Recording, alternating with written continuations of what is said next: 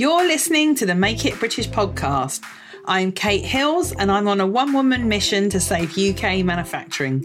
I invite you to join me each week when I'll be sharing the stories behind some of the best British-made brands and UK manufacturers and offering you advice and tips on making in the UK. So let's get on with today's show.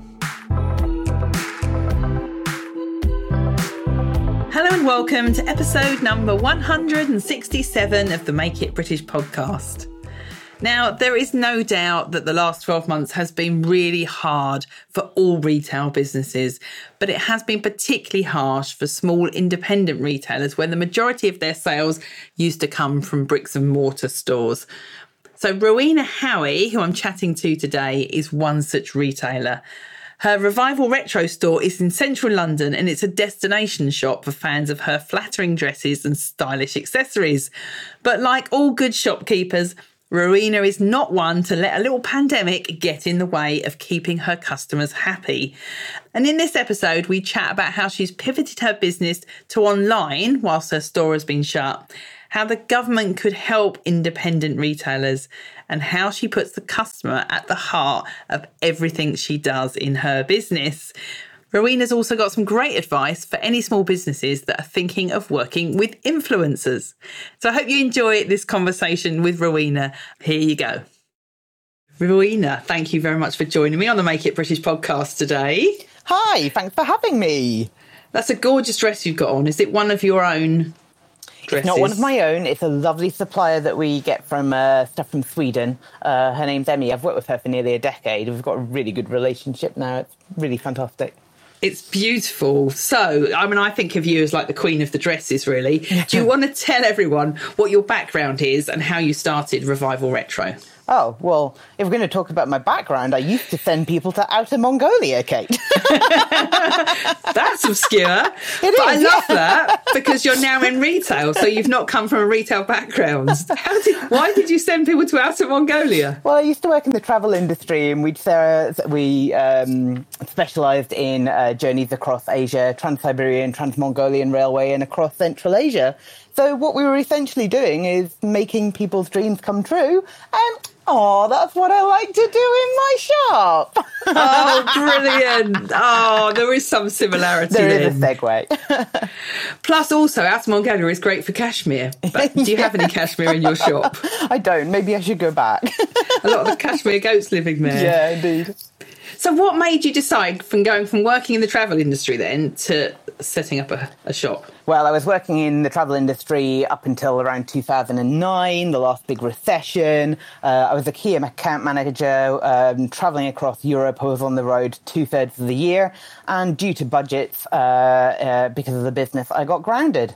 So I was suddenly actually beginning to live my life properly in London and having a social life and taking up hobbies.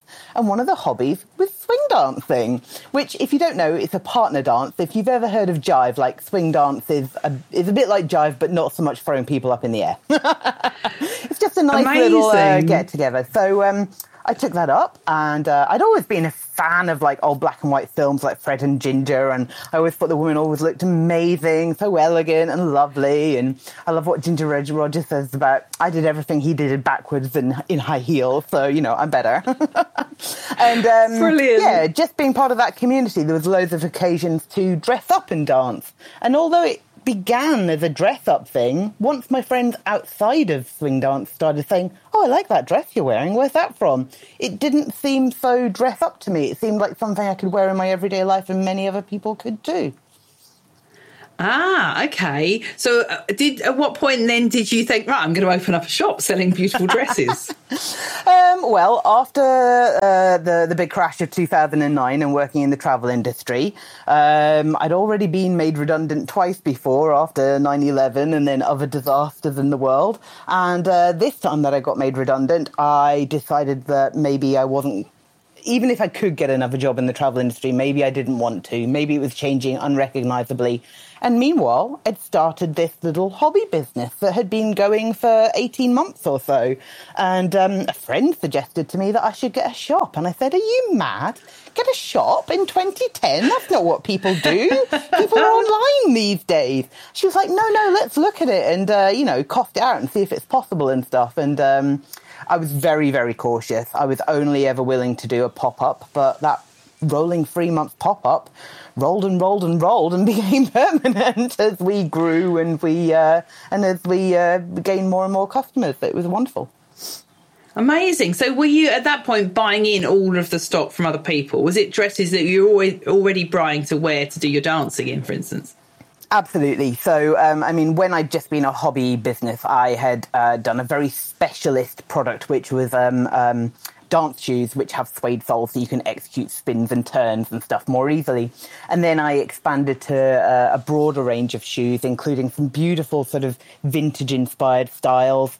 So no stilettos, no kitten heels, just some really amazing and different-looking shoes. And women were like, yeah, I could wear them with a pair of jeans and they'd look amazing. And then I... As my swing dance customers had started asking me, what can I wear to this party at the weekend? And I'd started to get in dresses. Yeah, they might have been vintage inspired. They might have been a 1940s style. But to anybody who didn't know, it was just a pretty dress. It was just a really nice, well-made, well-fitting, really flattering dress. And I love. Gotta love a good flattering dress. That's where it's at. And comfy shoes. Yeah. And the first shop was where? So we opened up in Kingly Court. It was an opportunity at a time when a big landlord was giving over space to small startups. During the 2 to 3 years that I was there on a rolling pop-up, they instigated the change to what Kingly Court now is and what people might have visited, which is a food court. So the entire place is now restaurants. So we were given 6 months notice or so to say, look, we're going to ask you to leave. This is what we're doing. But in fact, because I'd been doing so well, I'd actually had an eye on the market to open up a second shop elsewhere anyway. So the research kind of morphed into moving to a new, bigger shop rather than 2 small ones. We're a real destination shop, so I knew I wanted to remain in central London, even though I couldn't afford Carnaby anymore or Soho. So we got pushed north into an area known as Fitzrovia, which is just north of Oxford Street.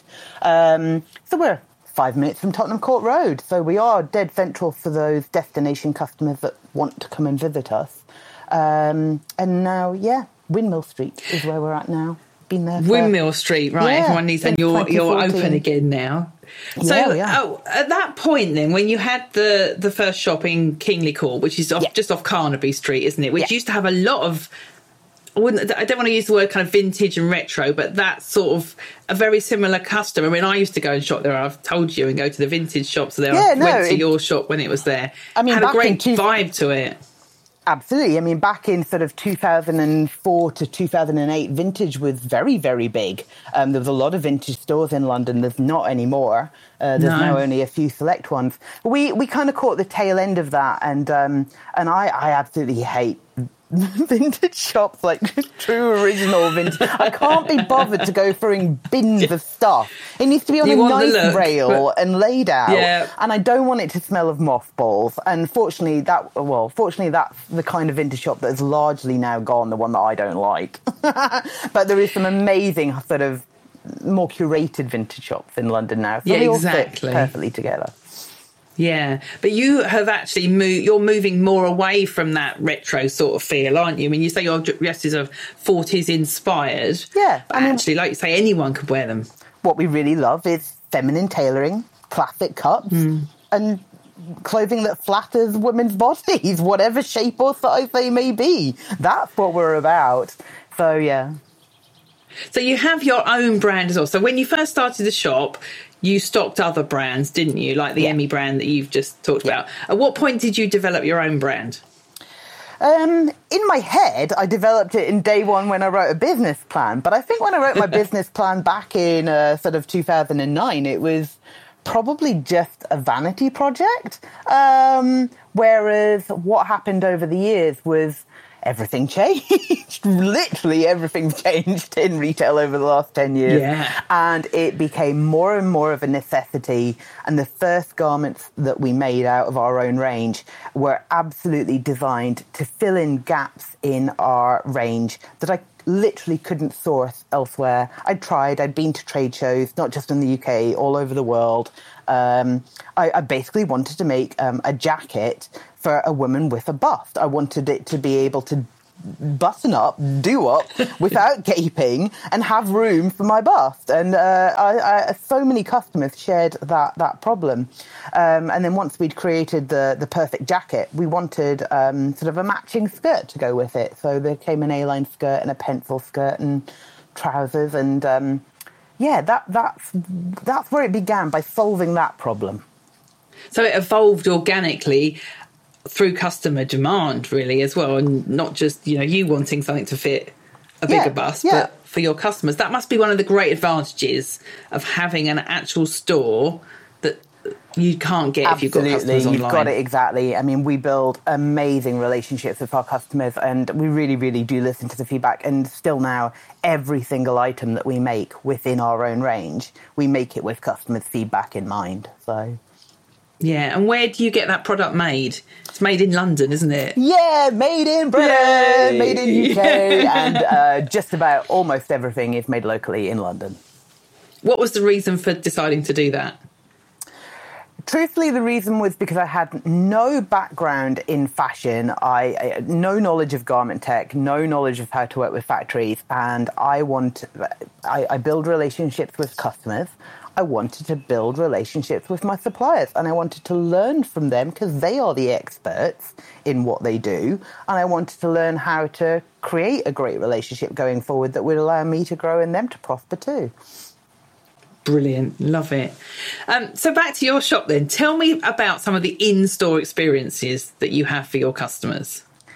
Oh, my goodness. Well, this week it was just fabulous to be reopened, and we had a woman who'd been looking at shoes online, and she didn't want to buy shoes online, and she'd waited to come to the factory, and she was trying on the shoes, and she literally did a little happy dance around the shop because she was so glad to be there. I mean, my team are absolutely wonderful. It's not just that they're knowledgeable and experienced. It's because they care as well, because we do take the time to listen, take the time to find the right thing, not anything. It's the beauty of small business, isn't it? We're awesome. Exactly. Yeah. And that's what sets you apart from the big retailers. And I really do think that now is the time for the independent retailer. Without a doubt. I hope so. That kind of in-store experience that you can get by shopping in a small store where, I mean, how many days a week do you yourself actually work in the shop? I will be in the premises almost every day it's open. It's a bit different during COVID and work from home times, but generally, yeah. So I might not be the person on the shop floor allocated to that task of the day, but I will regularly overhear a team member talking with a customer, and I recognise that voice, and I'm like, I know who that is, and I come out and say hi. That's brilliant. So I'm regularly on the shop floor, even if I'm not the only person in the shop. Yeah. So the last year obviously has been really challenging for all retail, but particularly for independent business. I really feel for you. I mean, what have been the highlights, I suppose? What has surprised you about what has been good that might have come out of the last 12 months? Because I don't want to just dwell on, everyone knows it's been so difficult. But what has come out of it that maybe has surprised you that you thought, well, at least there is a silver lining? Two main things. So the first thing was that when sales fell off a cliff edge early days, March, April last year, and we were not eligible for government grants because the government excluded properties over 51,000 rateable value, and in central London, everyone's over that. So we weren't going to get, we were not eligible for the 25,000 grant, and that was game over. We were about to go. And in a last-ditch attempt, we actually ran a crowdfunder, part of the Pay It Forward Forward campaign, and our amazing customers, they raised £28,000 for us. Wow. So that was just stunning. Meant we were back in the game. We could still keep going. And more than that, I think it was there was like 220 messages of support from people who gave money, just saying, you're amazing, you can't go anywhere, you can't close, we love you, like, we're going to come back when this is over. That's incredible. Oh, that makes me well up hearing that. That's just amazing. So it's not just the money, it's the knowledge that, you know, your customers will return to you at some point, because, you know, a lot of retailers out there are still suffering, you know. I mean, never mind what you sell or what industry you're in. Sometimes, like me, with location being in a city centre, people are not getting on public transport yet and coming back into the city centres. Yeah. So what can government do to help support small independent retailers like yourself?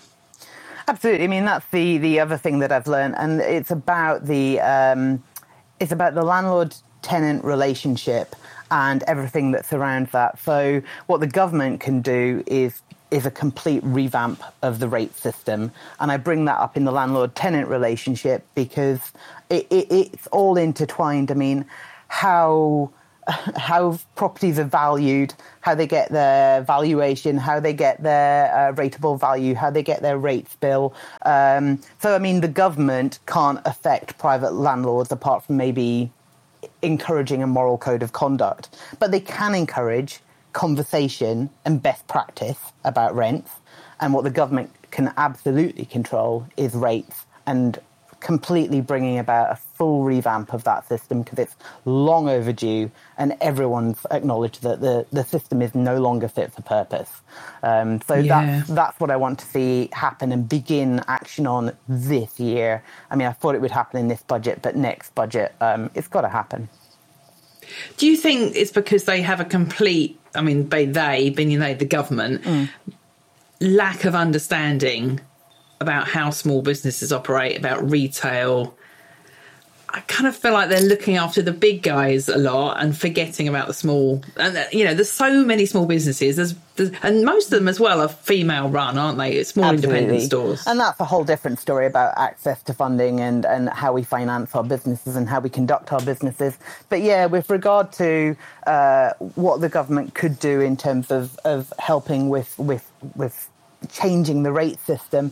I mean, taxation is blooming complicated. I get it. You can't just go about changing that overnight. And, you know, one of the big things, the big conversations about COVID has been that, you know, if there's ever a time for big wholesale change, this is it. This is the time to do that. So I'm really concerned that conversation and that action hasn't even begun to happen with small businesses. Because you do need to consult, I think. You do need to talk to those who are interested. And when I say small businesses, I'm not just talking about the retail shops. It's the rates that affect people in the supply chain too. So it is, manufacturers. Small factories, Yeah, absolutely. How has it affected your manufacturers that are based in London? I mean, a lot of them sort of were shut in the early days of lockdown 1. They have fortunately been operating again in sort of lockdowns 2 and 3 while those businesses were allowed to continue. So, I mean, I haven't been in a position yet to come back and do a new set of production. It's been a year now. But what I want to do is sort of keep in contact with them, make sure that they're there, tell them that I'm here, and give them an idea of when I am going to be ready and come back, and what I would like to realise, and what can they expect, and how can they guide me on that. So say you've got to have a conversation, and you've got to appreciate it's not all from your point of view. It's not all me. It's a collaboration, isn't it? Yeah, exactly. Yeah. So during the pandemic, obviously your shop was closed. I suppose you've been closed 9 months out of the last 12, pretty much, haven't you? At the time of recording this, April. Yeah, a little 21. Bit more than that, because again, sort of being on that in that city centre, there was a decision last year where the government said, "Oh, you can reopen now." But there literally wasn't any point because nobody was in central London. I mean, the offices still aren't back now, even this second time around, as we're having deja vu. But also, if the message is to stay at home, then people were not going to be journeying into a dress shop in central London. So we had to make a commercial decision that although we were allowed to open, we wouldn't. This is last summer. It's really necessary to, talk to the people in your organisation and see how they're feeling. Not just say, right, you're back tomorrow. You're on the shop floor dealing with strangers. We had to take time and find what people were happy with and that they were healthy and the risk assessments and everything else that you've got to do. But again, talking to people and seeing and encouraging them and supporting them. And so this time, my staff have felt more confident to come back.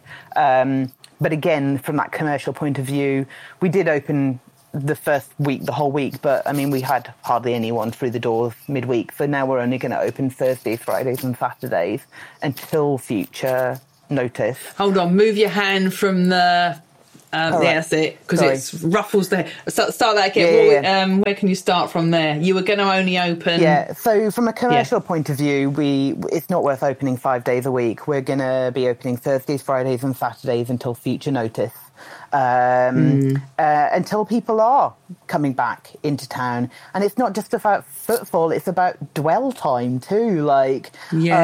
People, that's how more customers find you. The discovery angle is when they go to a neighbourhood and they look around a bit further than the one place that they were going to go. And that just is really important to the West End in theatres reopening, museums and art galleries. Yeah. We're a destination shop, but, you do it to do many things at once.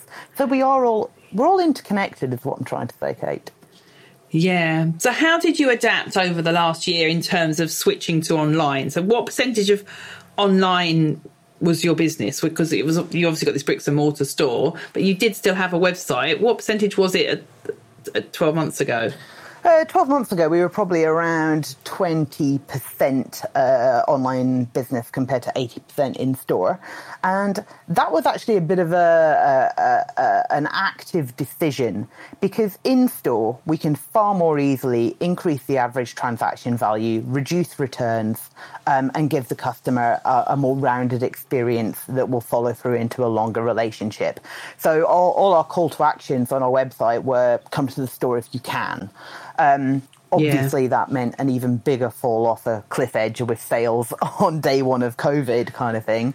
But we did have a full professional e-commerce site. We were able to sell online. There wasn't a great need to suddenly set up something new. It already existed. We just had to leverage it and use it more productively.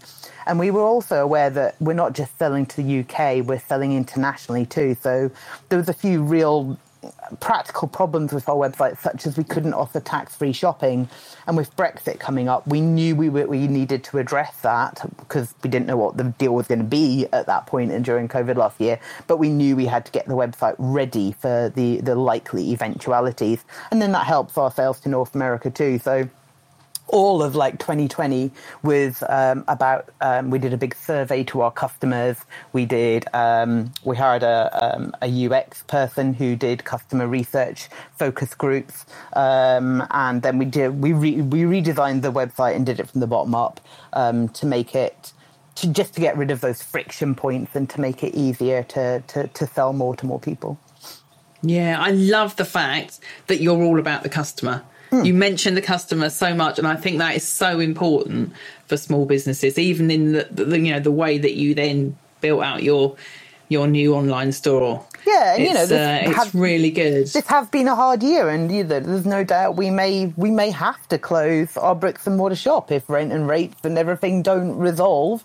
That may be the case. So even as an online shop, it will still be the case that the customer comes first, that they're the heart and soul, Yeah. So how do you try and recreate some of that amazing customer experience that you can deliver in your store to customers online? Particularly, you mentioned you got customers from North America, which is brilliant. How do you recreate that on your new online store? Well, these days, social media is just so pivotal to the customer experience. It's part and parcel of everything, really. So in the early days of Instagram, I used to love it but resent it at the same time. I was like, so much fun, love doing all the happy pictures, but it's not bringing me any sales. Like you used to be able to track the data, and I think in 4 years I'd had one attributable sale to Instagram. But as you say, Kate, like from having bricks and mortar and being able to talk to people in the shop, I can tell you that the number of people in the last, 5 years who've come through the front doors and literally gone, I've been following you for like 6 months or a year and I love it. And I've come to London for the weekend and I couldn't be in London without coming to Revival Retro. I'm so happy to be here. Like they would literally announce it because they've seen on the feed that other customers being part of the in-store experience. They'd seen what fun it is. They'd seen the social side of it. Yeah, totally. So they were, sometimes I didn't even have to ask, how did you hear about it? Literally, people would announce it like, I've followed you for so long and I'm so glad to be here. And for a destination shop and for that kind of buy-in to the brand, they may have waited 6 months to come to the shop because they don't live in London, but that meant they'd saved for 6 months. So amazing. They were dropping more money when they came. They'd earmarked us along with the British Museum and the London Eye of where they were going to go and spend their time. So that's good. Brilliant. And was that international customers as well? Yes, absolutely. Yeah. I do remember we had one woman from Glasgow who said she'd come down on the train only to see us and an exhibition at the V&A. But we regularly had Scandinavians, particularly Norwegians, coming over because they were doing the tax-free shopping as well. So that was double whammy for them, which that may now end with the government stopping that. Yeah, exactly. They would literally just come shopping for the weekend and, buy a whole load of stuff from us. And then, we have amazing American customers that if they're on that big, trip, they were making time as well, which is spectacular. Real destination shop. Gosh. So what are your plans then for, obviously we're not getting the tourists that we used to get in London at the moment, and I can't see that that's going to pick up. No, not for a few years. Foreseeable, no. And I suppose you'd understand that more than most, having come from the travel industry. Yeah. So what are your plans then going forward for how to grow the business? Well, our two-pronged attack is the same from 2020 onwards into 2021. It's constantly working on improving the website and constantly working on our own range, developing the Made in Britain angle, making sure that our products are exactly aligned to what our customers actually want and need. Keeping an eye on price, because it's really the value perception at Revival Retro is incredibly important. And just making sure that those values are aligned, what people are willing to pay for, what people need, and what just steals their heart and they want to buy it anyway. And if they have the disposable income to do so. Yeah. There's a certain amount of see it, love it, kind of have to have it with your products, I'm sure. I mean, a lot of what you're selling is about fit. You've mentioned, about getting the jacket to be the right fit. Yeah. How can you replicate that online, or have you not found a way yet? It's not just about size and what your inch measurements are. It's about shape as well. That's what we talk about with our customers. And, just because we have one amazing jacket that does up across a bust, that's for a large bust. It's going to be all poofy and have too much room if someone doesn't have a large bust, So we're not like this jacket suits everybody. It is about describing the products incredibly importantly. And the one thing that we're really finding hard with online is displaying the product on the right person. So, for instance, if we're talking about that jacket for a larger bust, I want to be photographing it on a model with a larger bust. I want to demonstrate exactly what it's meant to do. But then we're only doing one photo shoot and we have to shoot many different things in a day. We can maybe only have one, maximum two models because of the logistics of running a shoot for a day. And then you want to plan in having diversity in terms of what you're showing, in terms of who you're showing. So that's very difficult when you've only got like 1 day shoot of which 3 hours is hair and makeup. Then you maybe get 5-6 hours of shooting maximum, and then the logistics of what the photographer and the models and assistants and everything else are doing. So that's really tricky to do, to get it right, to present it right, because can I do a flat lay of a jacket designed for a bigger bust? Does that demonstrate that? Yeah, possibly not. Yeah, but one thing I think you do really well, your newsletters are great. And actually, to anyone listening to this podcast, go and subscribe to Revival Retro's newsletters, because it's just even if you're not your typical customer, just seeing how you do your email marketing, I think is really good, because you have a great way of talking about your customer that makes them feel like they are part of your gang. Thank you. I like reading her newsletters because I feel like I'm part of her gang and I want to, wear her dresses. Oh, cool. It definitely speaks to your tribe of people. You're very good at having that communication, which is why I wondered because you've definitely translated what you get as the store experience into your newsletters.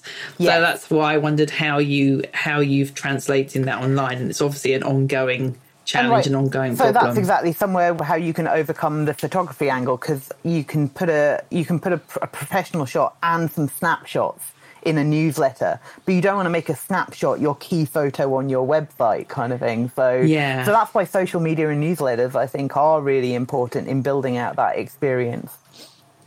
Yeah, photographs of real products on real people. Yeah. Do you ever use influencers or other people? I mean, are you still into the dancing, by the way? Do you use other dancers to do the modelling for you? Well, regarding the dancing, 3 years into my business, all hobbies had gone out the window. There's no time for that. And, of course, we're in COVID time, so a partner dance where you dance with another person in close contact, you cannot do. Swing dancing is not happening anywhere in the world right now. So that's just quite spectacular change.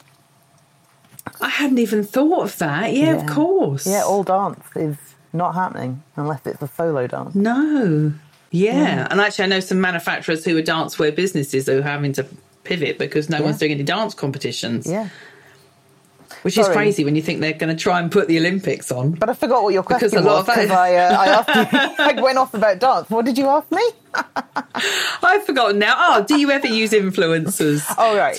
Yes, we have used influencers over the years. I haven't during COVID times, but we are actually on about 37,000 followers or something on Instagram, and we got there largely by working with influencers. But I did it quite differently. I invented my own game with my own rules rather than playing everybody else's game. Brilliant. I love it. You gave it the Rowena touch. How did you find the influencers then? And I hate that word influencer. Yeah, I know, how did you find? This was back in 2017, and I actually really enjoy Instagram myself, just doing it.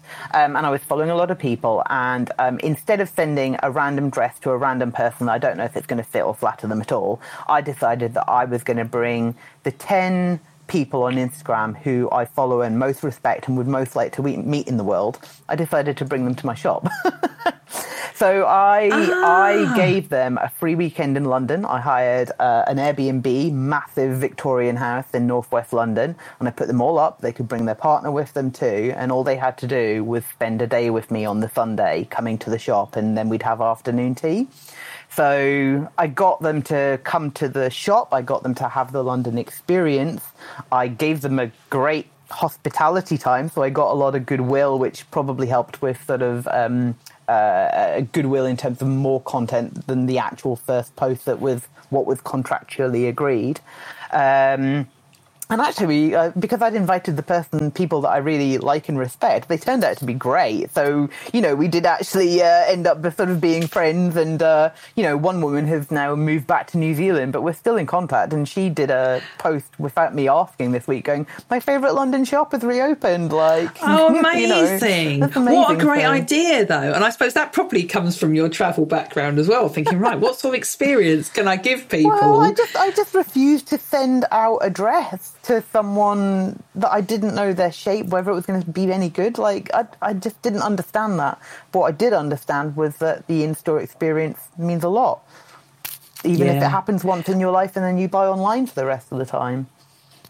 Exactly. And that's what yeah, it can't be beat. So what advice would you give to anyone who is maybe online only at the moment, who wants to go in the other direction and start thinking about maybe having a pop-up shop or a small retail space somewhere? Well, when I say in shop, because I have a shop, but what I really mean, I suppose, is in person. Because does the space matter? Yes, it does, but no, it doesn't totally. So it is about getting to know your customers, to understand them, to listen to them. And that can be done in a space that is not necessarily a permanent shop.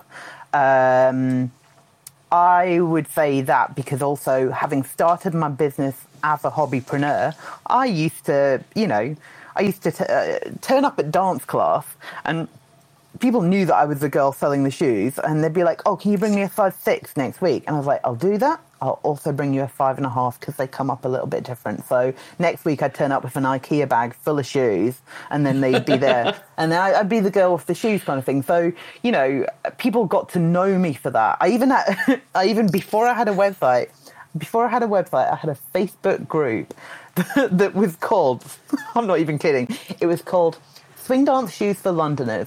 Rowena's Try Before You Buy Service. How's that for the longest business name ever? But good for SEO, I suppose. Oh, that was even before SEO. That was a Facebook group before it all existed. So you were a travelling shoes salesperson I was, then? yeah. I was just the girl at class who did the shoes, And then the dresses, and then they had the shop, and yeah. It used to really annoy me. So any in-person... Yeah. Sorry, okay. In the early days, people used to refer to it as a Rowena dress. And, I have a business name. It used to really annoy me. It's not a Rowena dress. It's from Revival Retro. Yeah. Maybe Rowena is a name you need to think of then if... Revival Rowena. No, that doesn't sound right. But in-person matters whether it's online, offline. People get people. It's true. Yeah, definitely.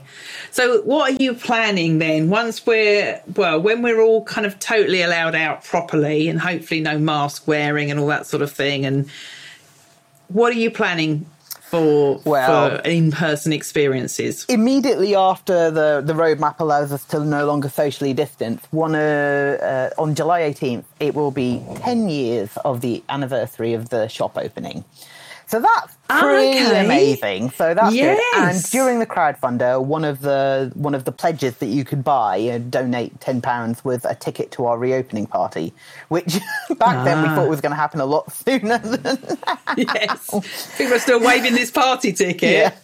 So we might combine that crowdfunder pledge along with the 10th anniversary, and that might be the first event as such where we get a bunch of people in the space and have a party.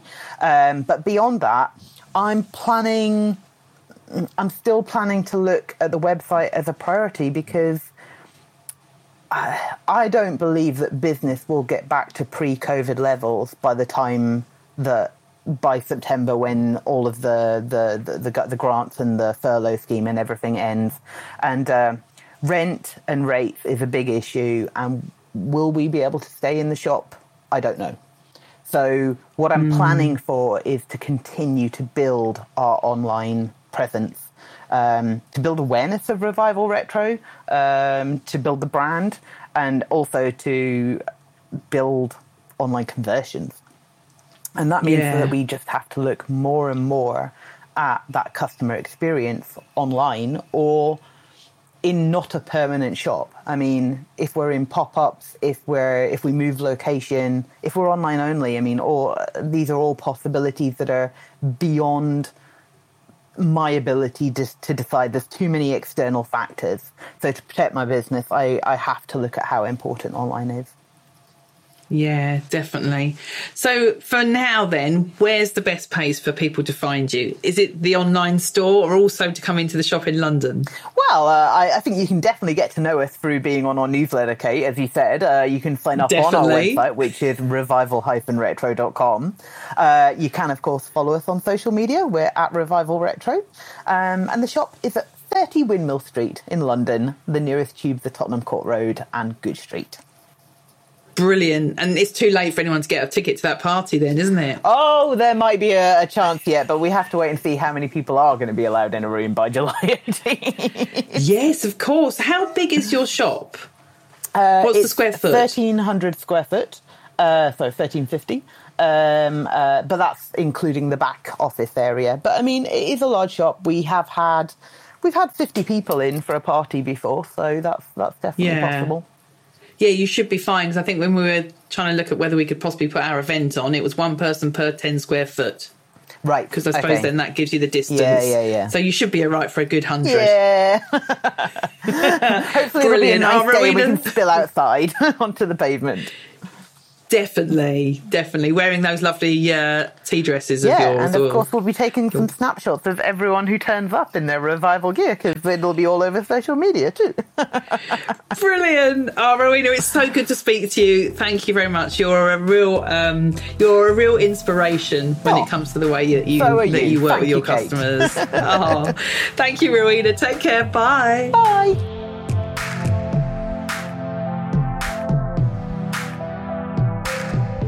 Thank you for listening to this episode of the Make It British podcast.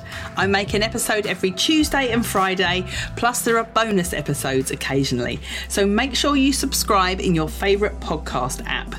And if you're looking to find British-made brands or UK manufacturers, check out the directory on the Make It British website, which you can find at makeitbritish.co.uk/directory. Thank you for listening. Bye-bye.